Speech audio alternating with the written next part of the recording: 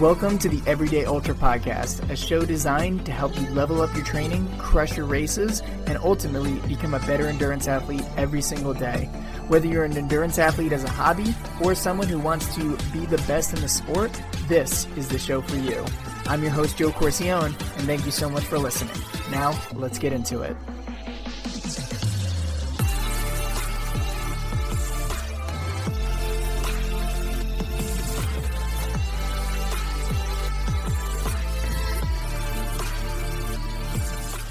What's up, everybody? Welcome to another episode of the Everyday Ultra Podcast. I'm your host, Joe Corcione, and super excited to dive into this episode. Before I do, though, I do want to address a question that I get a lot, which is, what kind of training plan do I use? Or do you have recommendations for training plans or for a coach that I should invest in? So for me, whenever I make recommendations for anything, it's always based on things that I've used in my own running and my own career and what's worked really, really well for me. So for me, number one, I think having at least a training plan in your training is crucial to not only get great results and hit your goals, but also to progress safely. So many times, and even in my early career, I remember I would progress really, really quickly in terms of distance and mileage and workouts, and I didn't know what the heck I was doing. And ultimately, I ended up injuring myself. I ended up getting burnt out, and it just was not great at all. And it really was only until I started to follow a solid training plan, attuned to my specific race distance, my experience level, how many times I had to really work with in terms of a training block, all those kind of things. I really started to see myself making better progress a lot quicker, making myself be more healthy and not getting injured as many times or not feeling burnt out or mentally strung out by the training. And ultimately, I was able to hit my goals and enjoy my training blocks so much more. And on top of that, too, I've even gone further and hired a coach as well. But the cool thing is, the coach that I hired is the same person who developed the training plans, which is Zach Bitter. Now, if you're familiar with Zach, and you probably are, you know that he's one of the greatest ultra marathon athletes of all time. He's the former record holder for fastest 100-mile time. He is just a wealth of knowledge when it comes to all things progressing and training and optimization and all those things as well. And what's super cool is he offers pre-made training plans that you can pick based on the distance you're training for, your experience level, and also how much time that you need to train for the race, which are three important pillars that I think everybody needs to get when it comes to a training plan. Plus, he's coached hundreds and hundreds of athletes as well. So being able to take all that experience from not only his own racing, but also his experience of coaching others, he's able to really fine tune an amazing training plan for you to help hit your goals. Whether it's a 5K or whether it's 100 miles, he has a plan for you. And if you want to go even deeper, you can actually hire him as a personalized coach where he's going to take a plan and personalize it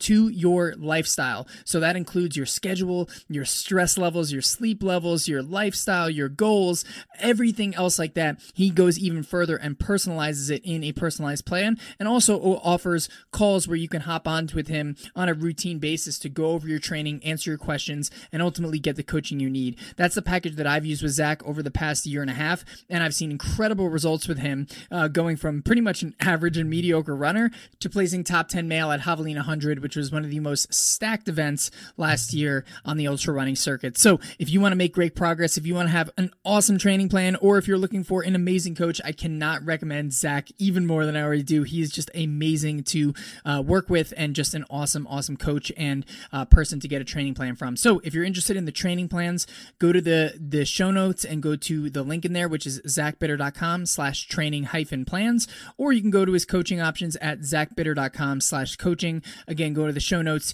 check it out, get Zach's plan for your next ultra, or hire him as a coach, and I promise you will not be disappointed, my friends. All right, thank you so much again for listening. Appreciate you a ton. Now let's dive into this amazing episode here.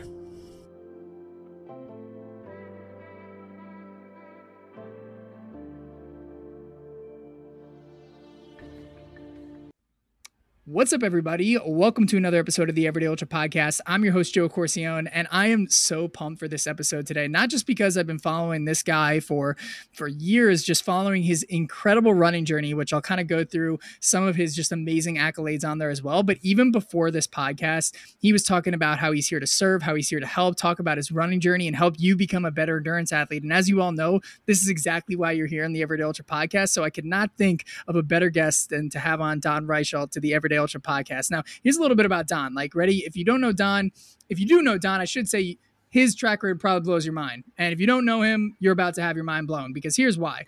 So he ran a blistering 13:16 at Tunnel Hill 100 in 2020 as well, which was the third fastest trail 100-mile run in North America during 2020. He also set 3 manual treadmill world records in November 2022, which included the furthest distance in 12 hours, fastest 100-mile, and furthest distance run in 24 hours. He's been on the podium at Badwater 135. He recently finished Cocodona 250, and he represented the U.S. as a member of the 2017 Spartathlon team, which is just nuts. On top of that, he's got tons of other first place and podium finishes all along, such as the Keys 100-miler, Coldwater Rumble 52-miler, and the list goes on and on and on. So I have the honor to present Mr. Run with Don himself, Don Reichelt, to the Everyday Ultra podcast. Don, thanks so much for coming on, man. I appreciate you. And you're calling in from beautiful Silverton, which has me jealous and probably everybody else listening. But hey, thanks for tuning in for Silverton, man. I appreciate you. Man, I gotta bring you around with me, like, as my hype man. That was quite the intro. It's like, holy crap. Like, sometimes you forget. Like, it's so easy to be short-sighted and look and like forget that, like, and this, like, I don't mean this to sound egotistical, but hearing you, it's like, damn, I've done some cool shit. And sometimes you forget about it. So thank you for that. This is an honor to be on here. Like, I feel like your people are kind of my people. And so I'm really stoked to have this conversation.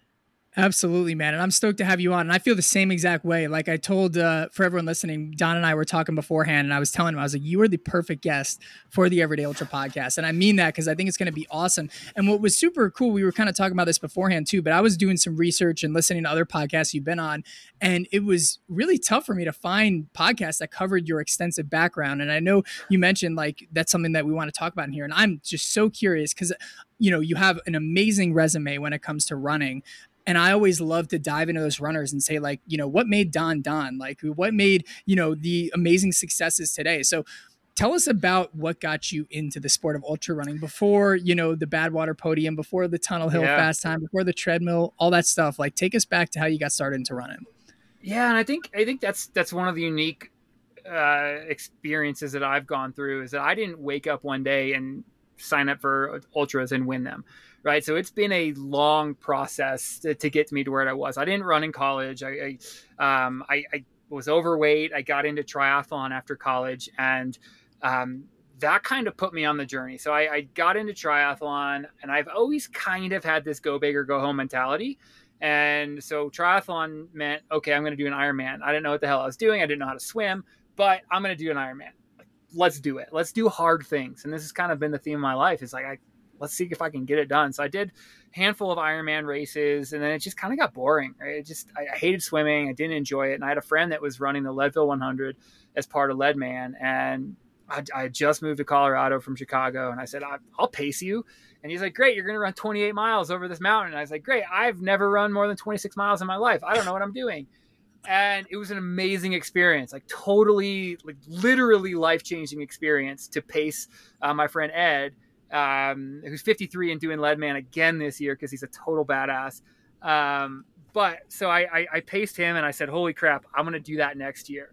And literally committed to doing Leadman the next year, which, for anybody that doesn't know Leadman, it's literally all the races in Leadville for the summer. So the running and the mountain bike. So you do a trail marathon and 50 milers and a 100-mile mountain bike, and then a 10K run, and then a 100-mile run. And then the 100-mile bike and the 100-mile run are back-to-back weekends. So it's like, I mean, it's just, you're going to have your legs ripped off. And I don't know what I was doing. And I was really stupid and almost didn't finish any of those races. Like, I was bad.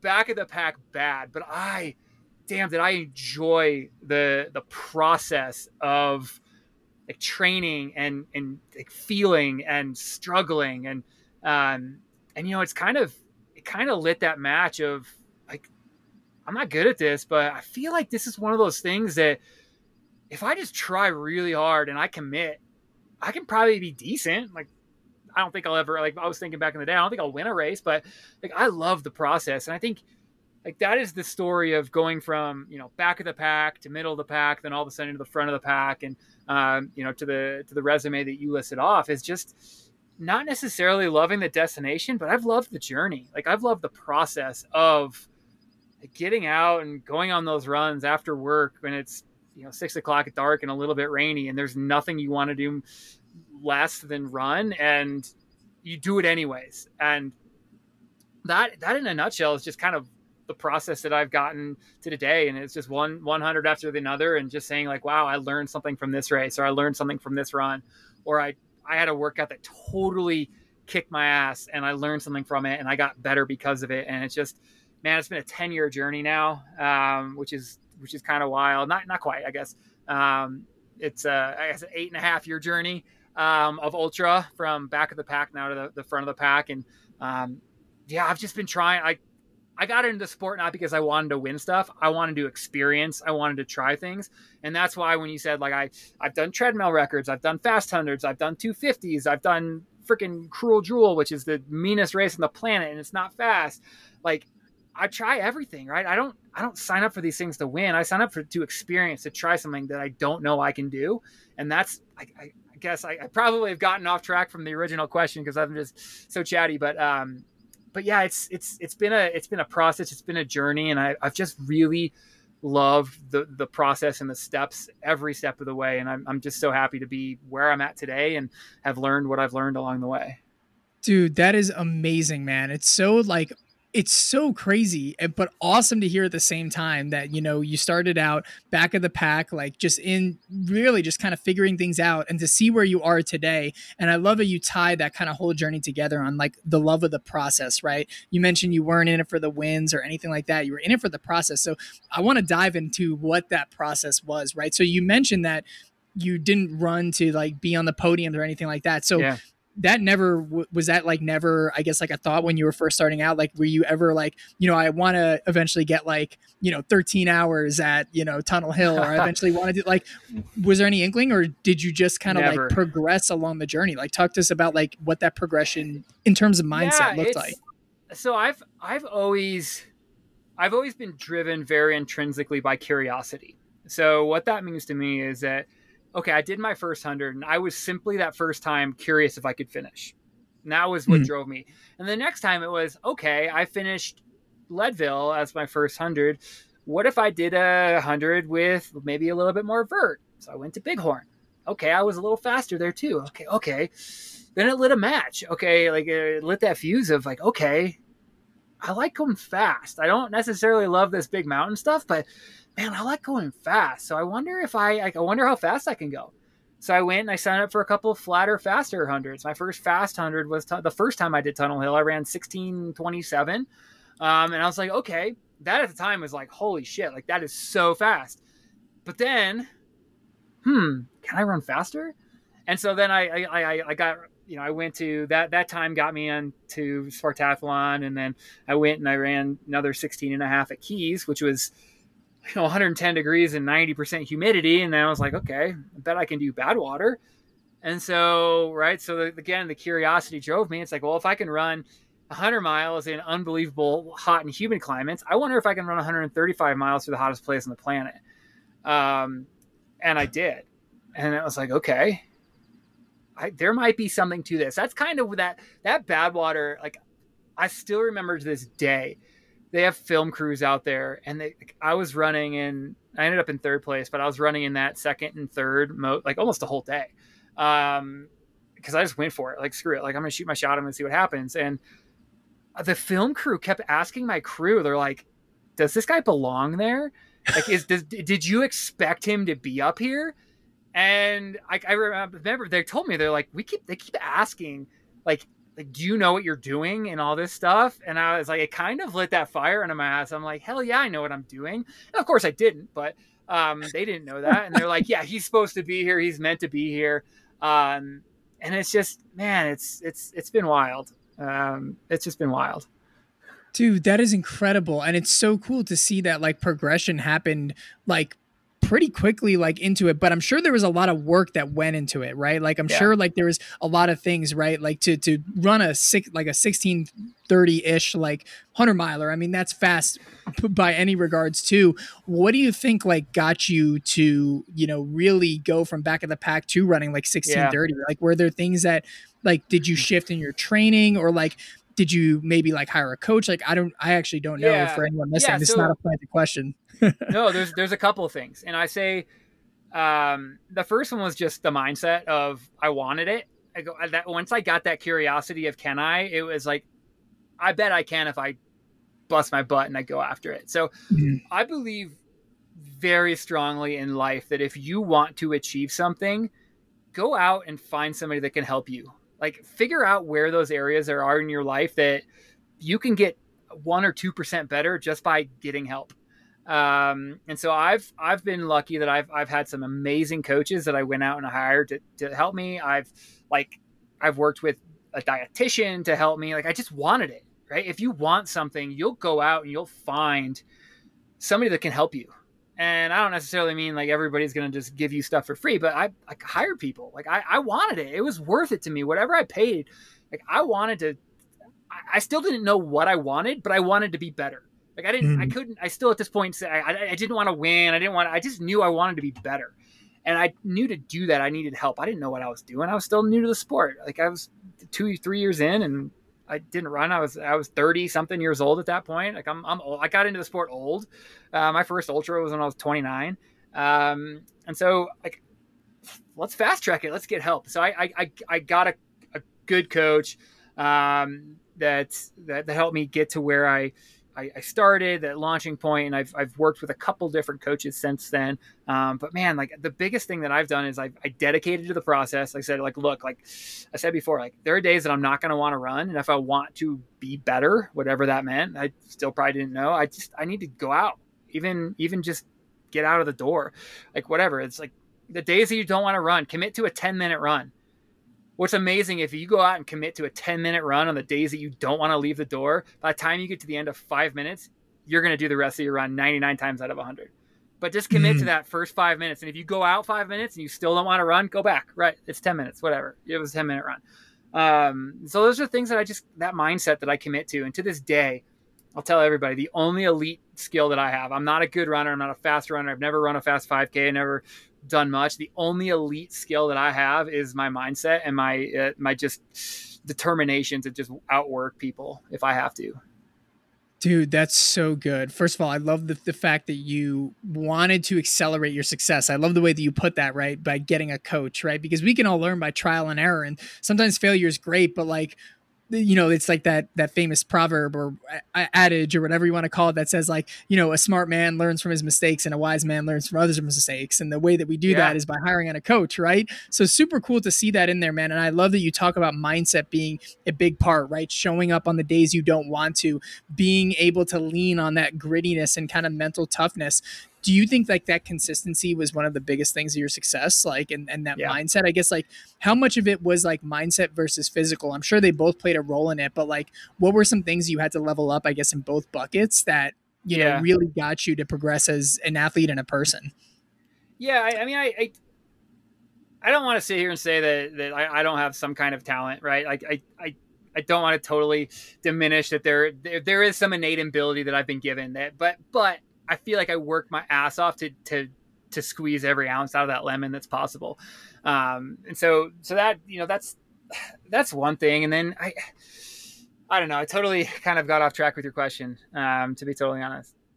No, you're all good. It was just more so like, but I love that, like of not just like weighing one thing in like mental or physical, but when we look at like both of those things, is there Oh like yeah. one, yeah, like in Yeah. each of those buckets, Sorry. like what did you do to progress? No, you're good. Yeah. Yeah. The mindset thing was probably the biggest. I think there's this old Ken who founded the Leadville Race Series. He's really famous for saying like the hardest distance in Leadville is the 6 inches between your ears. And I heard him Mhm. say that the day before my first ever 100, and it's really stuck with me for 8 years now. And I've thought about like, man, like if I can be better in those 6 inches between my ears, like I can quit less, I can show up more, I can hurt more than other people and be willing to not slow down. And so so I tell people, it's like I'm not fast, but I just slow down less than other people because I'm willing to suffer more than more than most people at the end of the races. So it's like I always say like I won't go out with the lead pack, but my hope is that they slow down more than I do and I catch up at some point.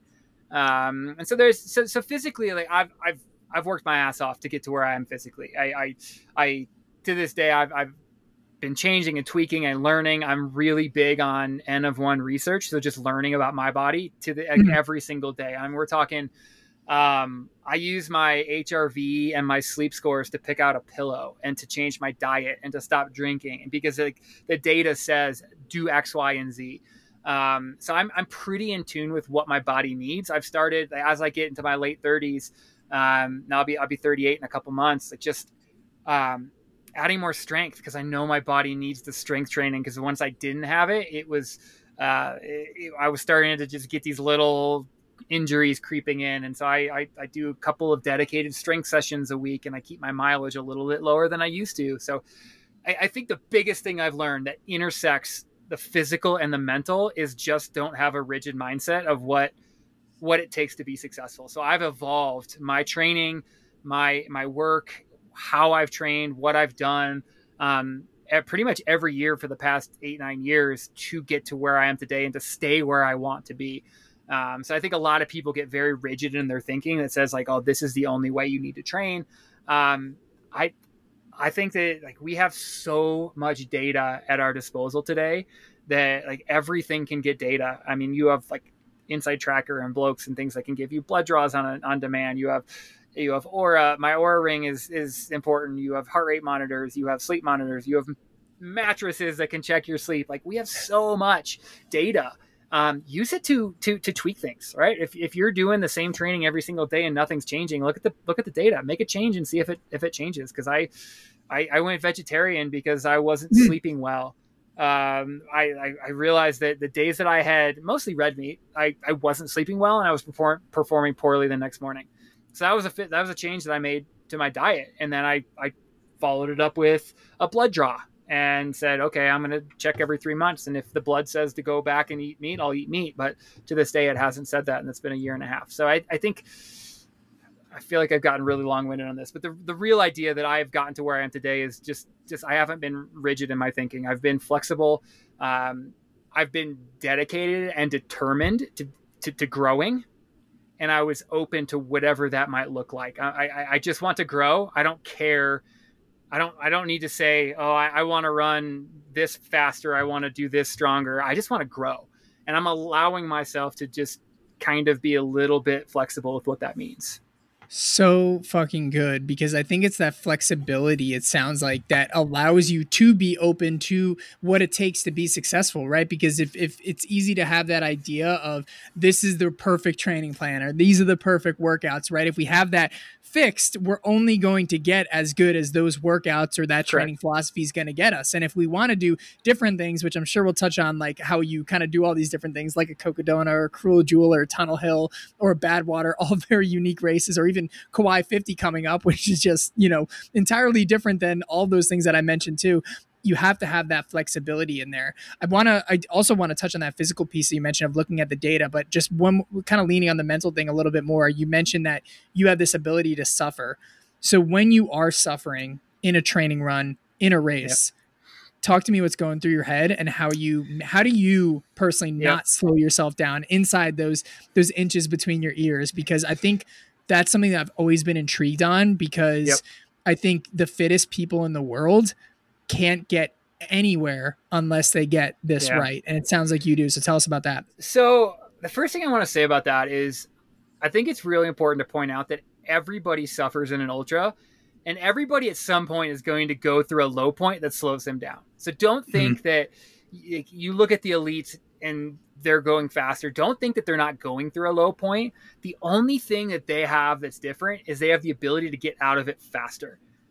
That is what I've noticed is the big difference between, going on and winning a race and maybe dropping back or even not finishing is getting out of those low points. So I think a lot of people try to just avoid the low points. And to be totally honest, I think that's bullshit. I think you're going to go through a low point. If you're running for freaking 250 miles, you're telling me I can completely avoid a low point? Like there's no way in hell. The key is acknowledging and being aware that you're in a low point and having multiple strategies to get out of it. And so what I mean by that is like, I have lots of different like tools in my toolbox and arrows in my quiver that I can use, and they don't all work. Some will work sometimes, some won't work the other times, but I have enough that one of them is sure to help and get me through it. So things that I like to do, I have probably the most important thing to me, and I recommend everybody that's going to run an ultra to do this, is go to your closest friends and family members, keep it, to 10 or 15, and get them all to give you one song that means something to them. It can be a song that you share together. It can be like any song. Put that on a playlist. That playlist, I call it my suffer playlist. Like when I am going through it and I just need to change my emotions, I put that sucker on. Like when I am really suffering, and don't, like, there are some songs on there that nobody in a million years would guess were on a competitive athlete's playlist. Like there's songs that, to me, they're not necessarily meant to make me want to run through walls. They're made to make me feel something. They shift the emotion. So there's a song on there that reminds me of my grandma who passed away some years back, and it makes me cry like every time I hear it. But I guarantee if I'm going through something bad and that song comes on, that 100% of the time is going to give me an emotional shift, and it's going to change. Like and it could be the catalyst that then gets me to that next emotional shift to get out of it. But all of a sudden, I'm not throwing that pity party about how sad I am that, this hill is longer than I thought it was, or it's steeper than, whatever, or it's rockier. I'm thinking about my grandma, man. Like that. It's emotional, but it's not a pity party. And so it's a step and a shift. And then like I have the song my wife walked down the aisle on. Like that's an emotional shift, right? It reminds me of my wedding day. And then there are some songs that are just like, Eminem Till I Collapse, that are like, all right, let's run through some freaking walls that my buddies put on. But either way, every song on that makes me think of a friend, a family member, or somebody. And then it starts that emotional shift of, what can I think about with that person, or, what are the good times, what are the memories, and things like that. So that's probably my biggest strategy or advice that works a lot of times. I have songs on that playlist that are dedicated to my dogs. It'll remind me of my dog. So I've created this fake run club. So I have 2 dogs. We had 3, and I lost my old hound back in October. And so we have 2 dogs right now, and they're both rescues. One's name is Bean and one is Sprout. So they're Bean Sprout together. Right. They're these 2 rescue bully breeds. They're unbelievable dogs. But those dogs love to run more than like any creature that I've ever been around in my life. Like there's nothing in the world that loves anything more than those dogs love to just run. And so I have this mentality. I call it the Bean Sprout Run Club. Like when I'm like not happy to be running, all I think about is those 2 dogs, man. And it's like, like how can I harness? And so it's like, all right, Bean Sprout Run Club, let's go. You got to get me through this hill. And then it's like, I play a song dedicated to my dogs and I run. And it's like, so that's another. So I'm really big on the emotional side of getting out of a low spot, because it is an emotional spot, right? You're generally, when you're going through it, it's woe is me. This is awful. I don't want to do this anymore. Right. Like you're just having that pity party. But if you could find something that gives you an emotional switch that just changes that story just a little bit, for me, it works almost all the time. So that's probably the biggest piece of advice that I have to anybody listening that's thinking about getting into ultra, is think about what that emotional switch is for you. Like what could you do in a low point to feel a different emotion other than pity, suffering, sadness, regret for signing up, whatever that emotion is, just figure it out, because that one's really helped me a ton. Yeah, and I love that so much for so many reasons. Number one, so unique. Like I think sometimes like when we listen to or hear like mental strategies, they're usually like similar to what we hear, right? Like remember your why and everything. But I love how you curate a playlist that has emotional meaning. And the other thing I really appreciate about that answer too, Don, is that, it's not just the typical kind of like, let's get fired up and crush our enemies. And like, it's like a beautiful state of emotion that you're shifting into. Like you're thinking about your family, you're thinking about your loved ones. Like it's harnessing that like pure, like just light energy, as opposed to like, and I'm guilty of this. Like sometimes like when I get into that suffer mode, it's always that like dark kind of energy, but sometimes that's not the thing that gets the shift all the time, right? Like, would you agree with that? Or curious to hear what you think about that? Yeah, I find that I respond better to like run through the wall and cut off heads and stuff when I'm already kind of feeling good and I need to just put a push on. But when I'm low, it's like, man, just anything that's emotional that switches that flip for me. So that's one. So the other strategy, and I won't spend as long on this one, but I find it to be almost equally as effective for me. And I learned this from an amazing sports psychologist, Dr. Justin Ross. He's unbelievable. He's a Boston qualifying runner himself, but it's like almost a moving meditation. So you're going to focus on a couple of deep breaths, and then you're going to look for objects, and you can kind of make it up as you go. And there's probably a more rigid way of doing it, but I go like a couple of deep breaths and then find, 3 different types of trees, and then a couple of deep breaths and then find 3 different animals, birds. And this could take, miles, right? Like, who knows if you're out there. And then 3 more breaths, and then think about like 3 like positive intentions for the next few miles. And it can really help reset it. And in a kind of a parallel version of that is simply just, instead of defining like, okay, I want to run this mile in like 8 minutes or 20 minutes or whatever it is, be like, man, for the next mile, I'm going to count how many birds I can see. And I do this on a lot of my week to week runs, like days that I don't necessarily want to go out. Like, I'll just be like, you know what? I'm going to define success of this run by trying to get more than 10 different types of birds. Or like, I want to see at least, I live in the middle of nowhere up in the mountains. Like, I want to see at least 3 deer.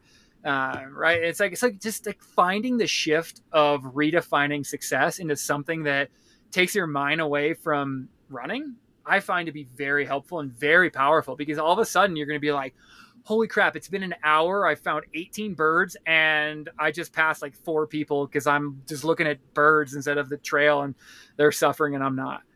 It's a really cool one that I like. That's awesome. And I can see how that can probably get you like out of like your head sometimes, which can sometimes be the worst place to be, right? Yep. Like when, to your point, you're thinking about, why'd I sign up for this shit? Or like, oh my gosh, my legs are hurting, or my stomach is like all fucked up right now. Sometimes like the best place to be is not in here. It's kind of out there looking around, right? Because at the end of the day, that in the core is why we do it. Like, I don't care if you're there to win or there to get last place or just to show up. We're there to be outside, to be in nature. And I learned this the hard way, is a couple of times, specifically Spartathlon, running across Greece. I was so focused on performance, like trying to like hit targets and goals. People were like, oh my God, did you see that? Like that church at the top of the hill from 1300 that's half wrecked? I'm like, nope, didn't see it at all. I missed so much. And I'm like, damn. And this is where it goes back. It's like, I'm not there to win. Like, yeah, if that's a byproduct of me having a good time in nature, great. That's amazing. But I'm there to see stuff. Why I'm going to Kauai. Like, I've been to Hawaii once in my life. It was for work. Like, this is going to be fun. My wife and I have been married for almost 6 years. We've never been on a honeymoon. This is the closest thing we'll ever get to a honeymoon, going to Hawaii for a week. Like, it's going to be awesome. Hell yeah, I happen to be running a 50-mile race. It's probably going to tear my legs off. And that'll be beautiful and wonderful, and I'll love every freaking minute of it. But you bet your ass I'm going to be looking around and be like, oh my God, like there's that thing. And it's a loop race, so it's going to be like, hey, like, let's find something new this lap that I didn't see last lap. And that's what's going to drive me for that. It's 4 laps, 12.7 mile loop. So my goal is by lap 4 to still be like finding like deep down stuff that I didn't see in lap 1. Interesting. So like for those loop things, like it's do you feel like that helps with the monotony of just like going through like those kind of like loops and loops and loops? Like, is that like a strategy you employ for those things? Yeah, especially for something like a backyard race. And I've done a couple of them. Yeah. Like literally my crew giving me an assignment every lap. Like, okay, if you have 4.16 miles, go count birds, go count, trees. I'll name trees and be like, hey, Fred, the next time through, like just trying to like literally create a different mentality than head down running hard. This is supposed to be fun. And I don't care what pace you're running. Like, I don't even care if you're walking, like whatever, you're there to have fun. Have fun, define it. If you're not having fun, figure out a way to have some fun. I'll tell you, like at Big's backyard, at the last man standing world championships in, oh God, what year was that? 19, I was there. And I had a really bad day. First of all, I tore my anterior tibialis at mile 7. Ooh. And I ran another 120 something miles on a foot that I couldn't really bear weight on. Holy shit. Really bad day. But like there's this tree on Lazarus Lake's property that kind of like loops onto the trail, and you, if you aren't paying attention, it'll hit you. And it was kind of being a dick. Like the tree was just being a bit of a dick. And so my wife has this cousin, his name is Greg, and he's a bit of a dick. And like funny, like he's a good guy, but he's a dick. And so I named the tree Greg. And so every time I went by, I was like, fuck you, Greg. And it gave me like a laugh, like a belly laugh every time through. And I'm in like unbelievable pain, but I'm laughing because I'm like flicking off this tree that I named Greg. And then I would tell him like, I swore at Greg again. That is awesome. And oh my, because I was gonna ask, like, my follow-up question was, how the hell did you run with a foot like that? But it's as simple as just keeping that laughter and like Yeah. just keeping that good spirits, right? Yeah. It. Once I knew I was crossing into the boundary of permanent damage, I called it a day. But I can manage the pain for a while, and then I just started falling down. Like the pain got so bad, I would just fall, and I was like, okay, game over.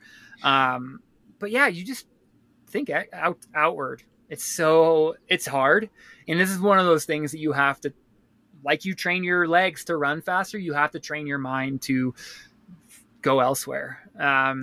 We get trapped in, and I've even been down this road recently with Cocodona training, is it's so easy to put headphones in every time you go run and listen to music, or I love audiobooks. I really love an audiobook, but it's teaching your brain to not really have to work through tough things. So I commit to whatever the distance run is. Anything below that, leave the headphones at home. For me, it's an hour and 15 minutes. Like if I'm over an hour and 15, I'll bring headphones. I won't listen to stuff the whole time, but I'll have them as an option.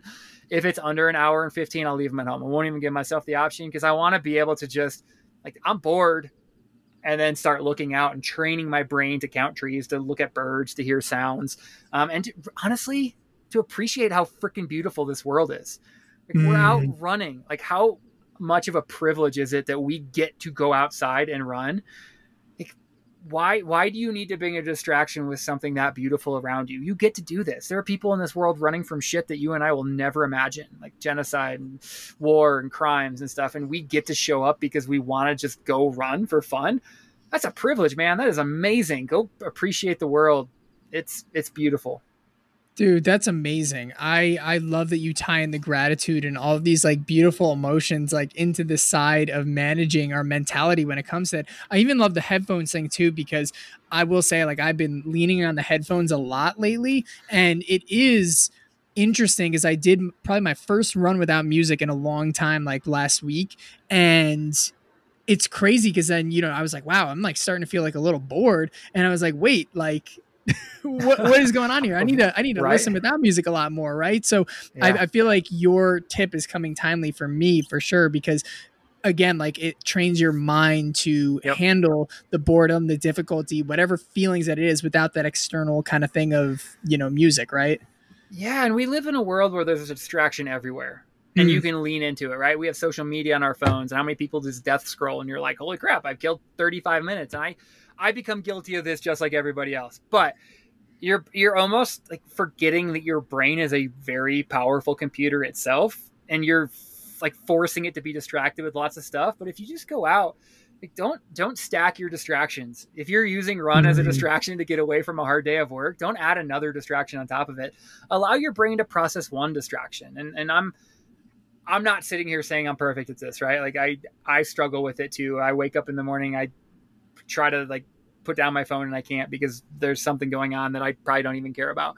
But like, think about the number of distractions you really need. And especially with running, like, try. It is hard. Like you said, like, it's like, whoa, there's a lot of stuff around. I know when I run the same freaking loops like 3 days a week in my neighborhood. And when I go without music, I notice stuff that I've never seen before running it for 3 years. Like, wow, did that house just go up? That looks like an old house that I've never seen before. Or like, when did that shed get put in? So it's just, it's, I'm not poo-pooing music. I like music. I like audiobooks. I like podcasts when I run. But like, challenge your brain, because your brain will be challenged on race day, and challenging it on, your quote unquote practice days will help you get through those hard times during a race a little bit better. And then music becomes a huge benefit instead of just bringing you the baseline where you need it to just start. All of a sudden, that suffer playlist that you're putting together becomes this like massive silver bullet that's like, man, nobody else has what I have right now because they're all listening to music and I'm about to just go rocket fuel on their ass. So good, because then music becomes the norm, right? And then like if your headphones die, then you're like fucked. But what do you do? Yeah, right. But instead of like, it's almost like a caffeine taper from like a physical thing, right? Like 100%. people taper off from caffeine so that when they do take it in a race, it's charging, but it's not like baseline, like your baseline cup of coffee, which it, you know, is no longer a tool at that point. It's just like maintenance. Yeah, it's just my like, yeah, I do a caffeine taper for the same reasons too, because I don't want 4 cups of coffee to just bring me to my baseline. I want that 4 cups of coffee at mile, 210 to be able to get me through the finish of a 250 or something like that. Oh my gosh, that is awesome. Now, speaking about training too, because we're kind of talking about like different events and stuff, and I love when you talk about training your mind, and you so many great tools. Like I thought this is amazing, between the suffer playlist and being present and observing the things. And I was talking to you this before the podcast too. The thing that I find so interesting about your journey is that like you don't lock into one specific thing. A lot of times when I think there's, in ultra running, it's very easy to get specialized, right? It's like people are known as the fast and flat guy. People are known as the mountain guy, but you push your limits and you kind of go at all these things. So I'm curious, like for you, like when you look at any race, and this is more of like a kind of like a broad high level question, right? Like take the Quai 50, Cocodona, like any of those things. When you look at that kind of race, like what are the things that kind of go into your head when you're like, okay, here's how I'm going to approach my training here. Here's how I'm going to kind of lay it out. Like, how do you do that knowing that, you could be going into something you've never done before potentially? Yeah, I think for me, it's the curiosity and going back to that word I used before of just like, I know I can run a fast, flat 100. It doesn't really spark joy in my life to go out and do another one. What does spark joy is, can I train for a 250? Something I've never done before. Like, can I get through it? Can I survive? Can I manage to sleep? The food, the crew, like that to me is curious. And I said it before, and it's really gotten me to where I am today. Is I never got into the sport to win races. Right? That was never the goal. That's just been a byproduct here and there of just enjoying things. And I think knowing that my goal hasn't ever been to get in to just dominate and win races, it frees me up to enjoy whatever the hell I want more.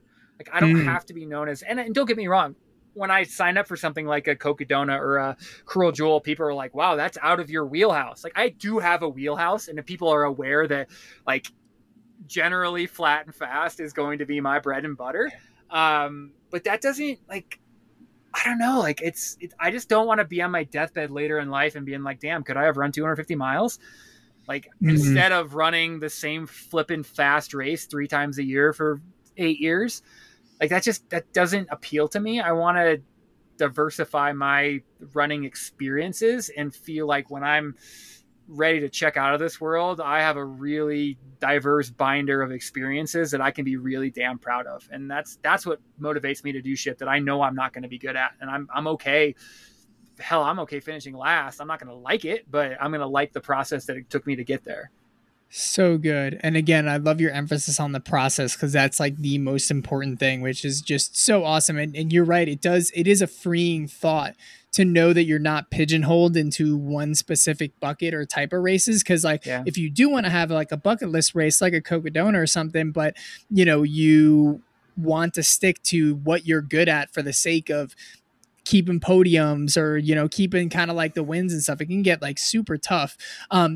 In terms of like the nitty gritty kind of process of like what it comes to, learning to get right. So let's just say for someone who's listening, whether it's their first ultra or whether, they are maybe more fast and flat kind of runner and they're going like mountainous stuff. Like obviously like I know you mentioned tapping into coaches, but like what are the different things in your training that you specifically do to help you to really make a lot of progress in that specific type of training that you're looking to master for that race? So whenever it comes to progress, I always feel like putting an asterisk on that word is because some people get frustrated when they don't make progress or they're not where they want to be. And I think that's unfair to themselves. And so I say this to a lot of people is like, don't compare your chapter 1 to somebody else's chapter 10, right? Like you have to be honest with where you are, and it's okay to say, I want to be further, but just be okay with where you are. And that allows you to goal set realistically.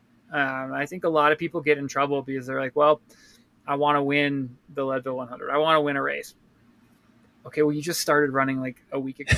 Is it possible in 4 years, 3 years, 2 years? Yeah, absolutely. This year, maybe not. Like, let's just be realistic. And I'm not like trying to disparage anybody for having big, audacious goals. I love big, audacious goals.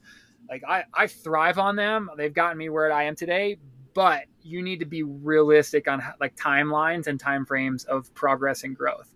So that's always that asterisk whenever people talk about like progress and especially like new or developing runners or somebody that's saying like, hey, I'm a marathoner, I want to do a 50K or a 50 mile. I like just don't go into it really with any expectations. Go into it with the only expectation of experiencing something new and potentially life-changing.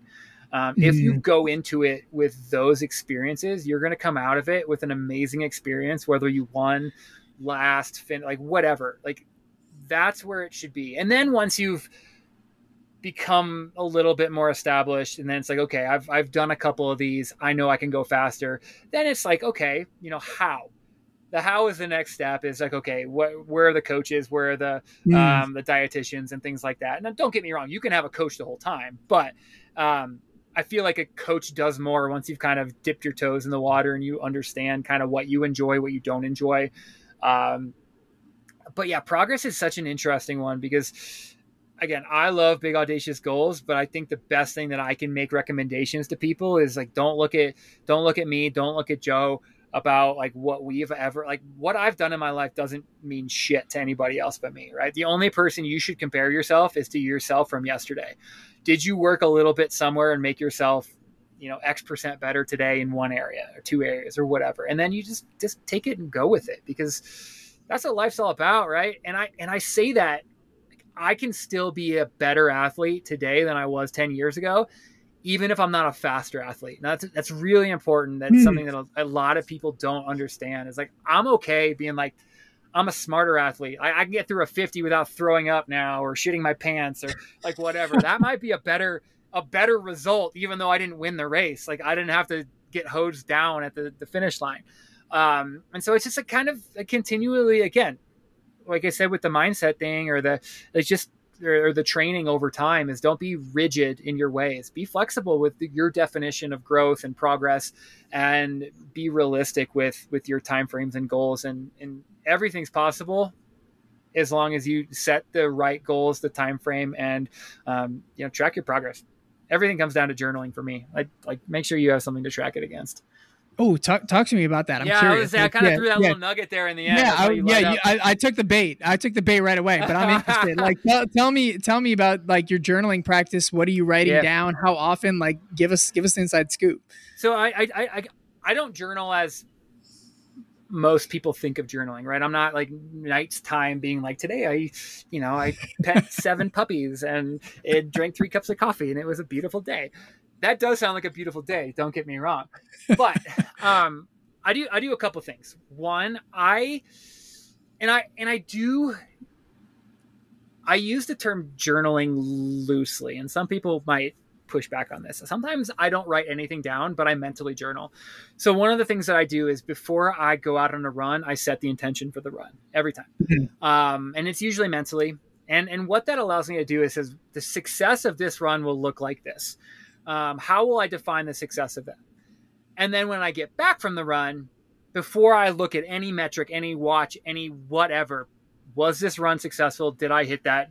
And then I can look at the metrics. And what I find a lot of times is be like, oh, damn, or I had a really shit run. It wasn't good. Then you look at the metrics and you're like, damn, like that was actually a pretty good run. And it's just, you just learn a lot about yourself by expressing thoughts before and after your run. And not letting the data define it, right? Like at the end of the day, data defines the basics, the pace, the heart rate, the distance, elevation, all that stuff. But you can have a good run and not hit every pace that you wanted to hit. Just be okay with, hey, my intentions, I had a really crappy day at work. My intentions today are just not to think about work for an hour and a half. Get back. Like, Mhm. did I do that? Hell yeah, I did. Like, I didn't think about work once in this 90 minutes. That is a successful run, even though I didn't break 10 minutes in a single mile in that 90 minutes. Like, so I do that like mental journaling practice of setting intentions. And then the other thing that I do journal is if I make a change in my life. So if I cut out Mm. something or I add I don't know, a new supplement or something, I do start journaling that. I put tags in my Aura Ring app. I put tags in various places so that when I look back, let's say I look back at 30 days of data after that, I can look back, be like, okay, what was the improvement? We live in the era where everything can be online now, and there's so many apps that make life easier. There's this app called Cambrine. I don't know. It's some Scottish dude.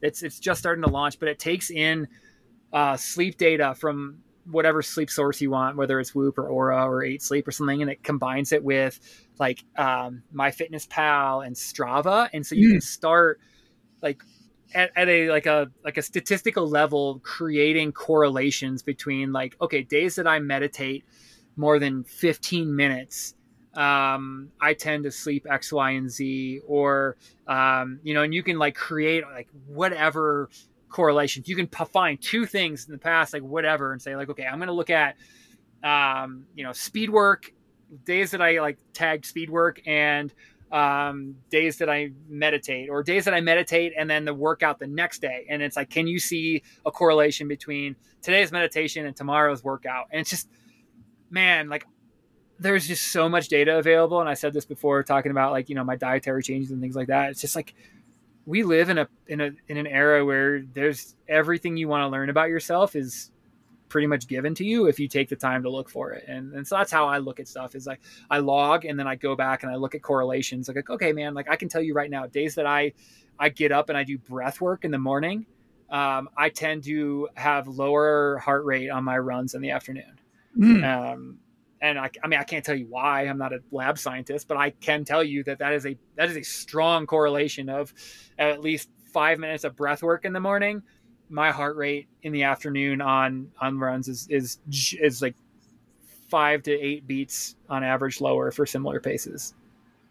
Dude, that is awesome. And I think it's so cool that you're diligently tracking like what causes what, right? Your sleep levels, like your changes. Like I know you mentioned before, like the switching to vegetarian diet was super helpful. And you mentioned the breathwork example. Are there any other like huge kind of pivots or changes that you've made like in your lifestyle, like along the past, 10 years of running, like on top of like Yeah. the, vegetarian and things that have been like a game changer for you personally, right? And obviously this could be different for other people, but I'm curious, like for Yeah. you, what are some changes that you look on back on that you're like, you saw the data, you saw the impact, and you're like, I'm fucking keeping this thing?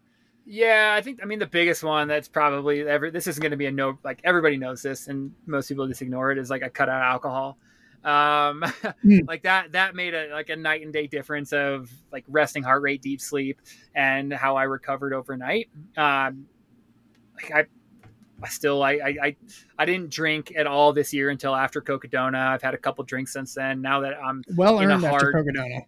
right. Yeah. That's how my stance is. Like, I'm not anti-alcohol. I'm like, if alcohol is a part of like a really epic celebration, or like the feature, like if I want a wine tasting tour in France, I'm going to go to frickin' France and taste wine.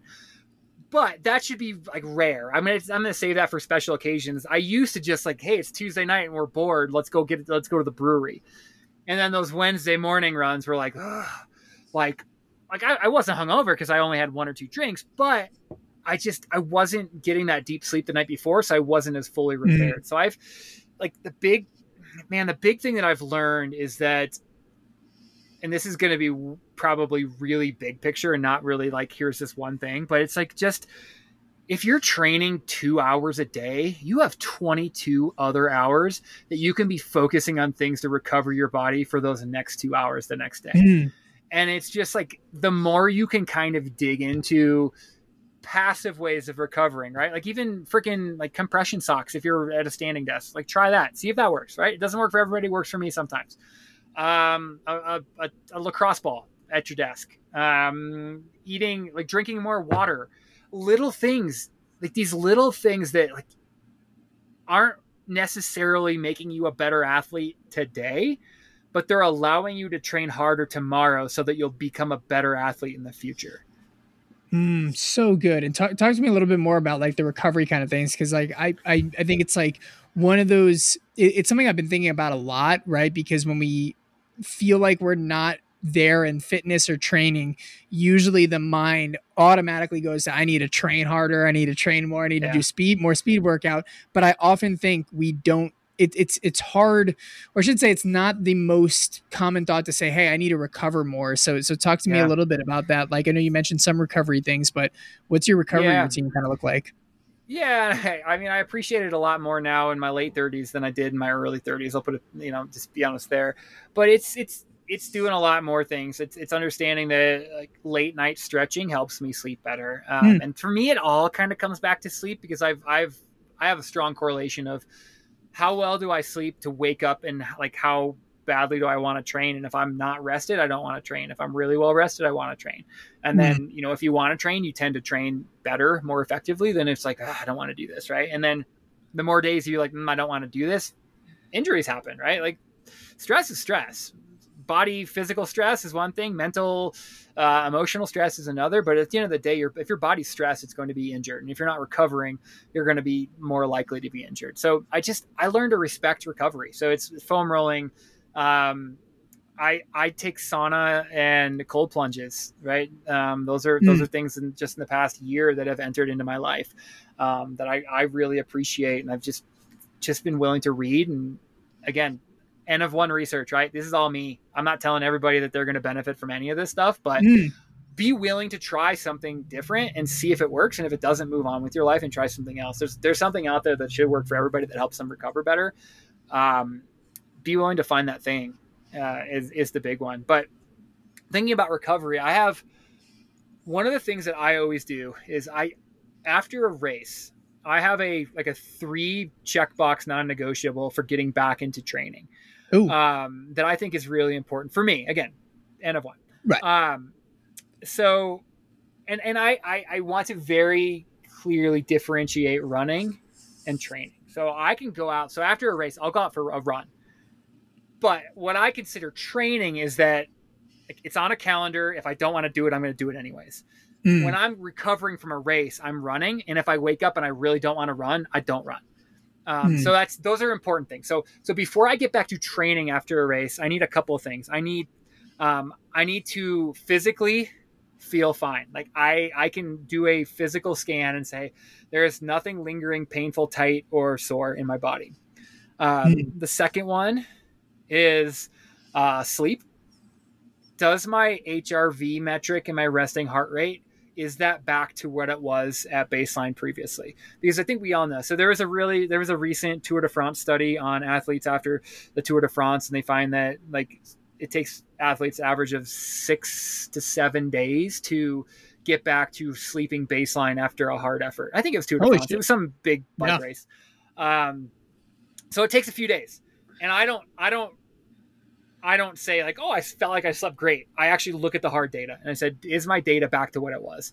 And the third one, and this goes back to a theme that we've talked about a few times, is the mindset. Like, do I want to train right now? Like really, like seriously, it sounds like such a dumb remedial question to ask yourself, but it's really important. Like so many athletes, alpha athletes are like, no, like I got done with the race. I took my 2 days off. I'm back to training. Like, man, like, do you even want to do that? Or are you just doing that because like you're thinking ahead so far that you're not thinking about like your enjoyment? Like, so I have to check those 3 boxes, and that's kind of my non-negotiable. I physically feel fine. My sleep scores, my sleep metrics, my HRV are back to baseline. And mentally, I can honestly have that conversation with myself to say I'm excited to get back to training. And I don't know if that's sometimes it's a week, sometimes it's 2 weeks. It's I do not put a parameter on that. And I think that's kept me healthy longer into my career than just forcing myself like, oh, I got a next goal race coming up, I got to get back to training. Because I allow myself whatever my body and my mind needs to get back so I can turn around and hammer. That's so good, right? Because like with the physical stuff, right? Making sure sleep's back, or like making sure that we don't have any like lingering injuries or anything. That's something that's like, yeah, of course, like we want to have that. But I love that point on being able to assess mentally where you're at. Because to your point, like all stress is stress, right? Whether it is Yeah. physical or whether it is mental. And sometimes the biggest mental stress is like continuing to push your mind to, do the things it doesn't want to do, which is, useful in terms of training, like you said. But before you start training, if you like jump into it too early, you can burn yourself out, lead to like resentment, or even worse, like, it comes down to your body failing or anything like that. So I love that like perspective of the mentality, kind of like wrapping around as another like, so, talking about getting back into training. You recently did Cocodona, and now you're going into Kauai 50. So like what's the or 50, right? Shout out Brady. I know that's the new name of it, Kauai 50, which is super cool. But how has training Oh, been is it going for really? that? That's awesome. That's a brilliant name change. Oh, I know. 50, 50, right? Like hang loose in Hawaii. It's going to be super Yeah, fun. But how's training been going for that? And I do have a follow man. up question about another race later down too after this that I want to tack on. But how's Yeah, training been going yeah. for that So post Coco? yeah, so going from training for 250 miles to training for a fast, hot 50, Right. it is it's harder of a transition than I expected, and I knew it was going to be hard. But what I'm finding is getting my leg speed back from Cocodona training to try to get to Kauai fit like, training has been a challenge, because if you think about like training for a 250 miler, anytime you feel your heart rate getting even a little bit high, or the hill goes a little bit steep, you're walking, right? Even in training, you're training, and I would train with like even a weight pack at times just to get used to walking up with a heavy pack. Um, and so, and I have a pretty short stride anyways when I go slow, and now transitioning to 50 mile, like hard, fast 50-mile training. It's like, man, my hips are old. I sound like an old man. My hips are not happy. Hip flexors are tight. The hamstrings are tugging.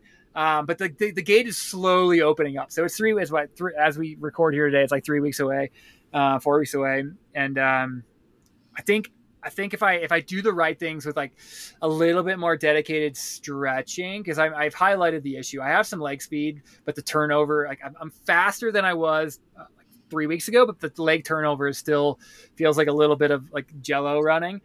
Mm.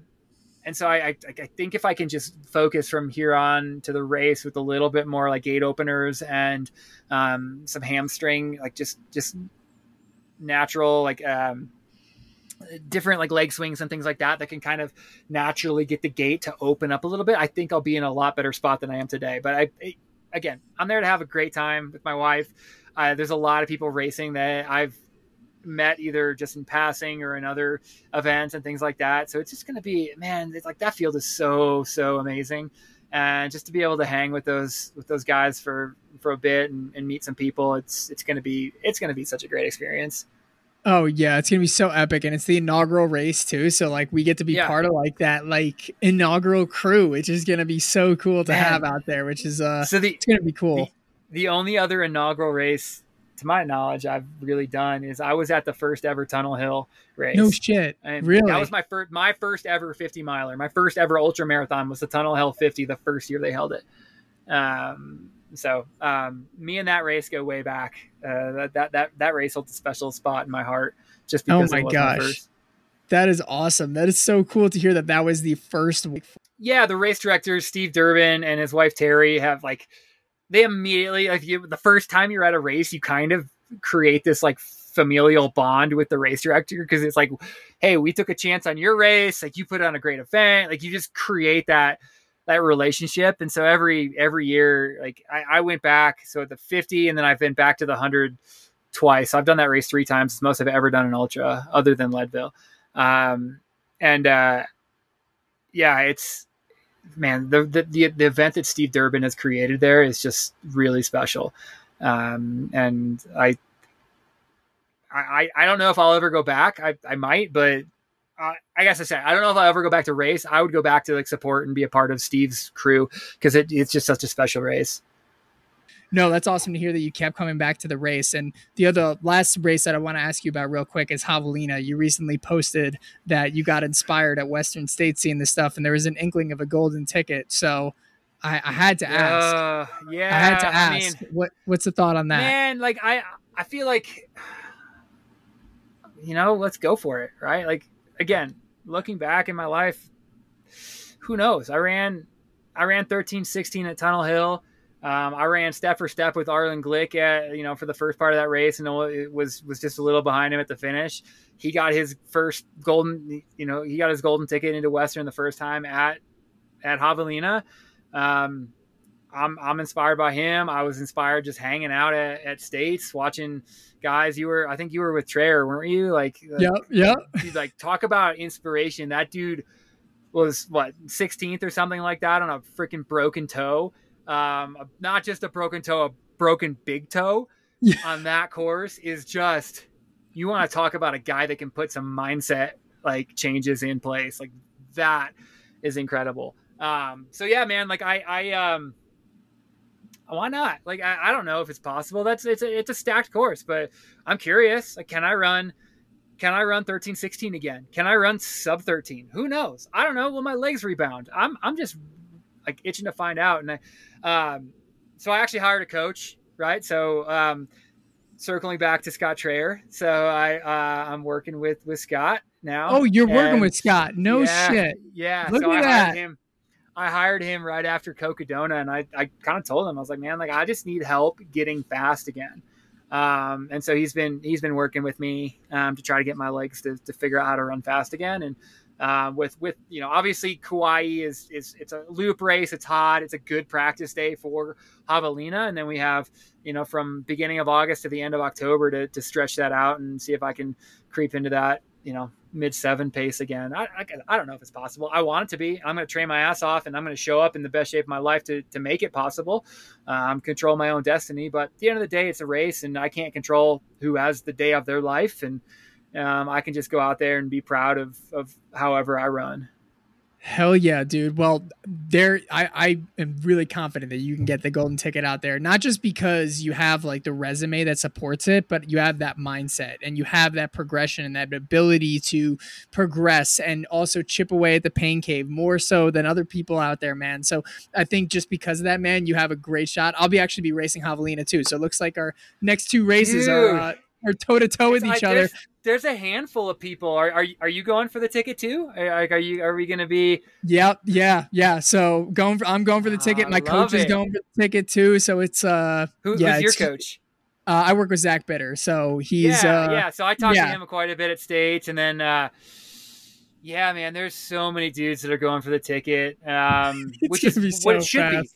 Like, so Jeff Stern, who will be at Kauai, he's also in Javelina going for the ticket. So there's a handful of us that are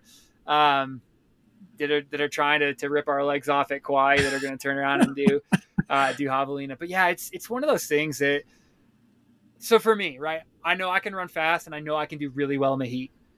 I've done, right, I was on the podium at Badwater. I was second at Keys. I've done really well at hot weather races. So this is kind of my last shot in the dark of like, can I put together a fast race and survive the heat? And man, it's only 2.